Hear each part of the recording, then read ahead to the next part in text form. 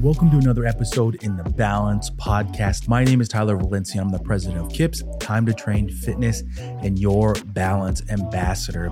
Have a topic, an episode here that anyone, whether you're in the health, wellness, fitness space, you're going to have to deal with, you're going to have to approach, and honestly, you're going to have these conversations that might be tough. And I say it's tough because how you handle it, I think, really shows a lot of things about your professional career. We're going to be talking about social media and how it impacts your clients. So that's going to be the main topic about today. You know, if you've had a client, potential client, come up to you in a session or even in an email message, these days might be more appropriate, Instagram message or direct message, ask you a question about something they saw on social media, and now how do you respond? But before we get to that, I want to tell you about a product that I recommend across all the platforms, all the content that I create. It's with Naboso. Now, I have the Naboso Duo insoles. Their products are all about foot care and also sensory. So if you're in the health, wellness, fitness space, a lot of this can work with yourself, but also with your clients. The story that I always share is that I used to have foot pain from sitting at a desk for long periods of time, editing, recording content, responding to emails, just like a lot of people across the globe. Now, once I was turned on to Naboso and their performance insoles, my life changed almost. I would feel more energized because my feet felt great. When I stood up, my feet didn't hurt and it made me want to be more active. I didn't have to spend time trying to get my feet ready for exercise after a long day of work. Head to the link in the description. Check out all the new products they have. They're insoles. They're also foot recovery tools that can really help with yourself and also with your clients. Now, the first thing I'm going to talk about with social media is I'm going to bring in a story from years ago, and it kind of relates in terms of a way that you can approach it. And that's going to be about relating it back to your goals. The story that I've shared before is that when I used to work for a big commercial gym, one that's across the US, that wasn't the most expensive gym, but I had a client that each time we performed an exercise, those last couple reps of that set, they would just crank it out. The most intense thing. It's almost like a flip just switched in their head and they got to go as fast as I can. And at first it kind of shocked me. I was like, why'd you do that? Like, what's going on there? And this client had shared with me that a previous instructor that they worked with said if they're not doing things as tense as they can, as hard as they can, then it doesn't work. Now, it was kind of, don't want to say it was off-putting to hear that, but it was one of those things where, okay, I can handle this in different ways. And the approach that I took to it was relating it back to your current goals, like the goals of your current client.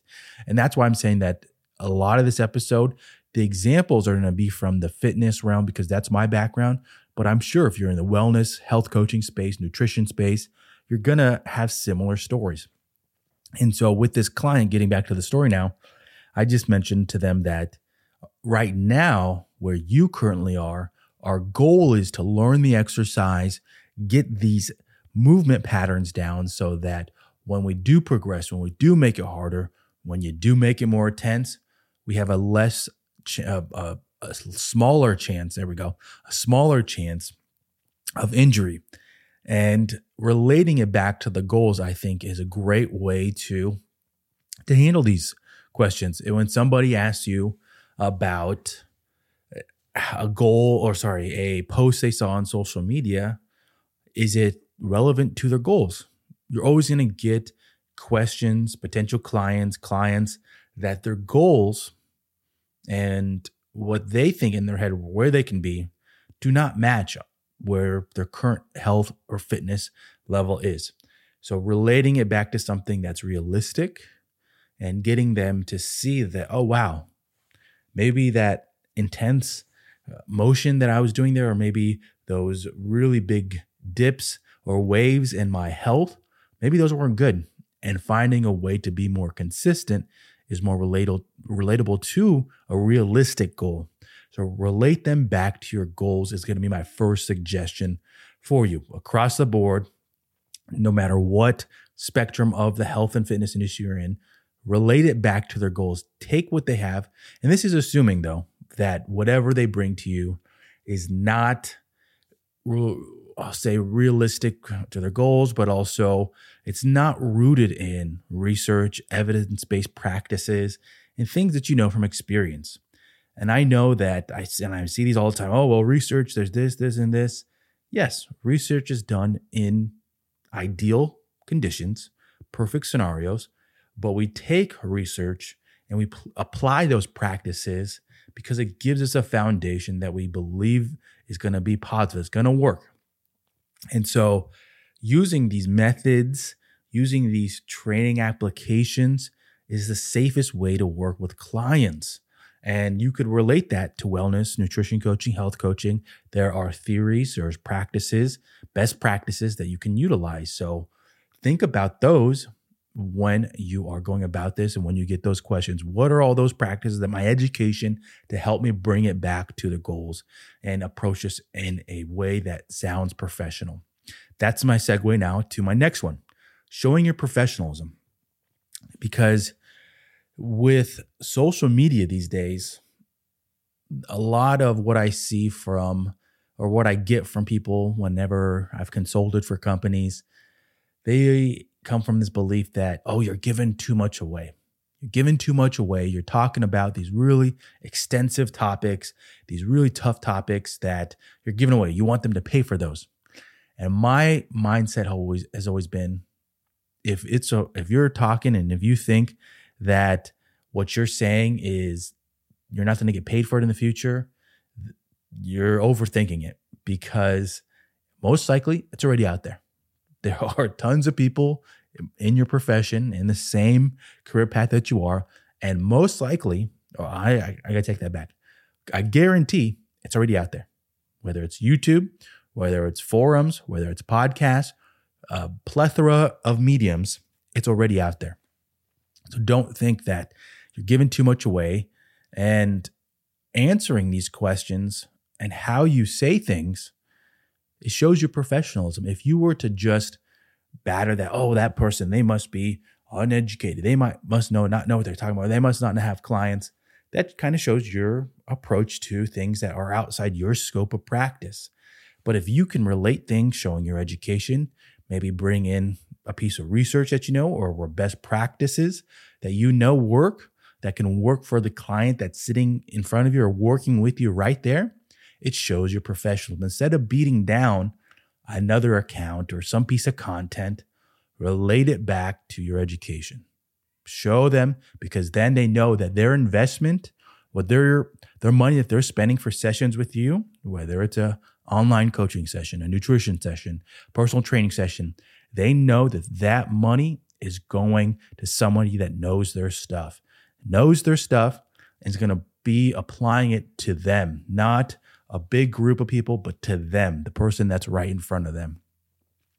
The next one for this whole topic about how to talk about social media with it impacting our clients is, I used to believe, or I still believe, that a part of what we do, no matter what part of this industry you're working in, is that you're educating people on top of instructing.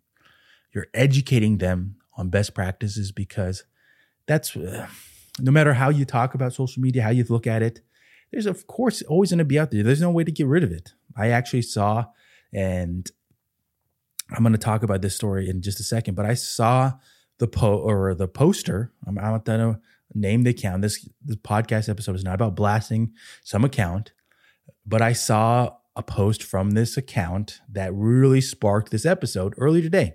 I saw it. Then again, this account was promoting poor technique that is not based in science, in anatomy, physiology, and it's not based in those items and can hurt people. So educating people when you're working with them is part of our job. And I got that belief from when I used to work in gyms, when I used to be seeing people throughout the day and getting these types of questions.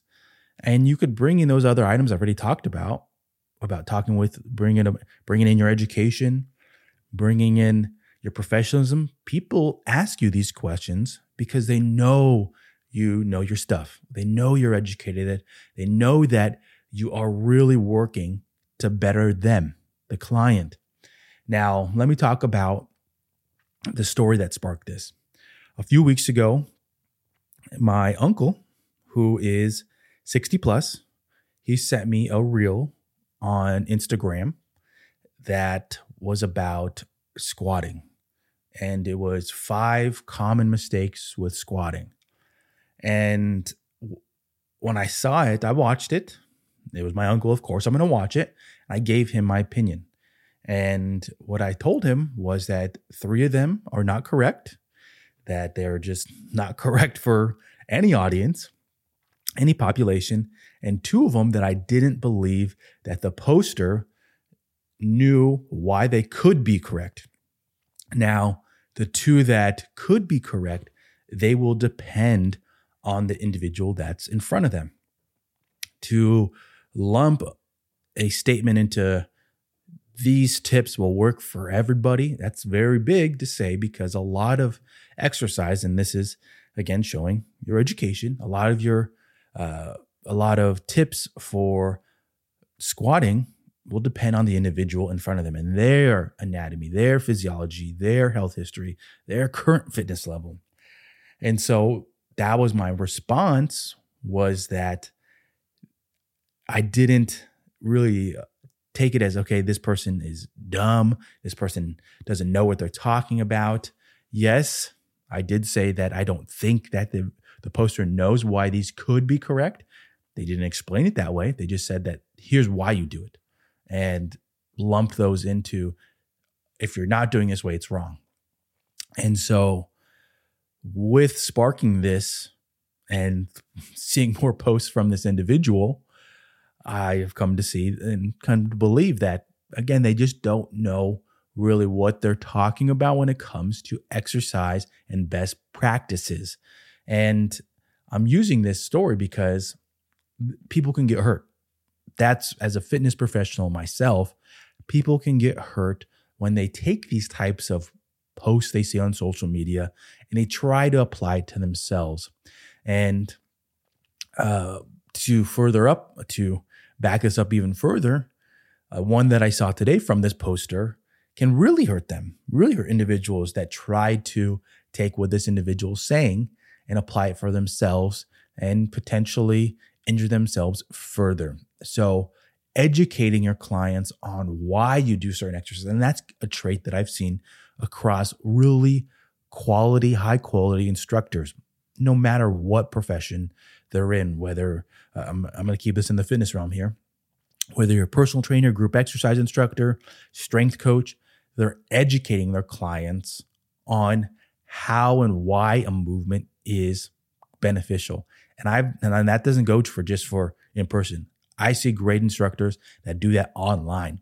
They're explaining why an exercise is beneficial to them, why it's going to help them out. And that goes to other things I've already talked about. Give away the farm in your sessions. Give it away. Don't try to hold things back because you want people to keep investing in your services. Give away the farm each time because it shows all the things I'm talking about.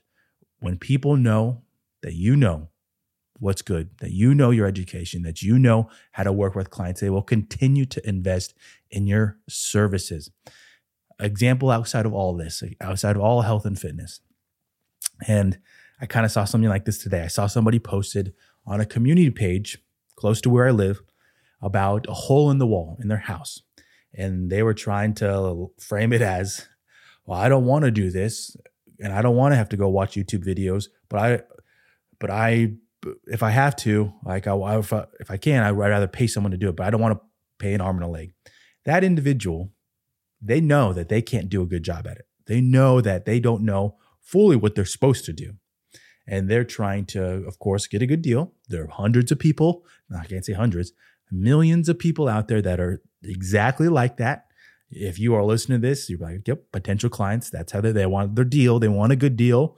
But if they know that they're investing in a service that's going to get it done, that's going to help them get them on the right path, they have no problem opening up the bank.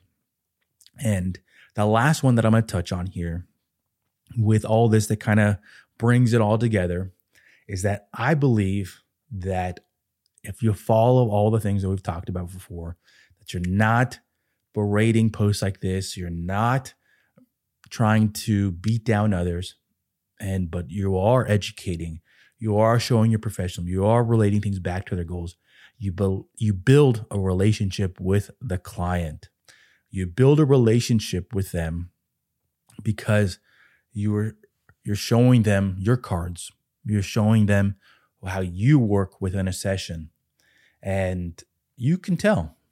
I will say that a story that, and I think this is a good one because it's one that people, I believe customers, I believe people that pay for services, they're much smarter these days because of social media. Social media makes people smarter these days in some capacities, I believe. I know that that's a very, I'll say, finicky thing for me to say, but I believe that social media can be beneficial. But the main story, I was in a tangent, I was going to go off here, and I've used similar examples many times within my field. Whenever I go see something in the health and fitness field, whether it's the one time I went to a chiropractor or the one time that one of the more recent times that I tried to sign up for a gym, I will tell the individual that I work in the health and fitness industry. I work in this industry, and yet they will still try to go through their whole spiel to try to sell me on more services. And when you come across as you're trying to hold things back or you're trying to sell a bigger package, you want them to buy into your services and these cheesy sales tactics, people know. If you keep things honest, I have always told when I do teach personal training workshops, and I know I'm not the best seller. I know I'm not the biggest salesperson, but I build a relationship with them. I build a relationship so they know that their investment is going somewhere that's going to be beneficial for them. Build that relationship with the client, potential client, doing these in your first sessions, every session, each time, so that they feel comfortable, because no matter where we are in this industry, health, wellness, fitness, a lot of these conversations are tough for them. And when you can build a relationship, barriers start to come down. They feel more willing to discuss these items, and it only helps you in the long run. Now, this episode, it's been about social media, how it impacts clients, touching on a few topics here. And I think this is a good one. I'd love to hear what people think, not so much about, I think social media is bad. Social media can be very beneficial for businesses. That's one of the things that whenever I see people trying to berate social media, small businesses in this world, and especially in this field, can utilize social media to really help them build. How have you seen posts like this and maybe potentially answered questions like this with your clients? It'd be great to help out other professionals out there. I hope you've enjoyed this episode, and I hope to see you in the next one.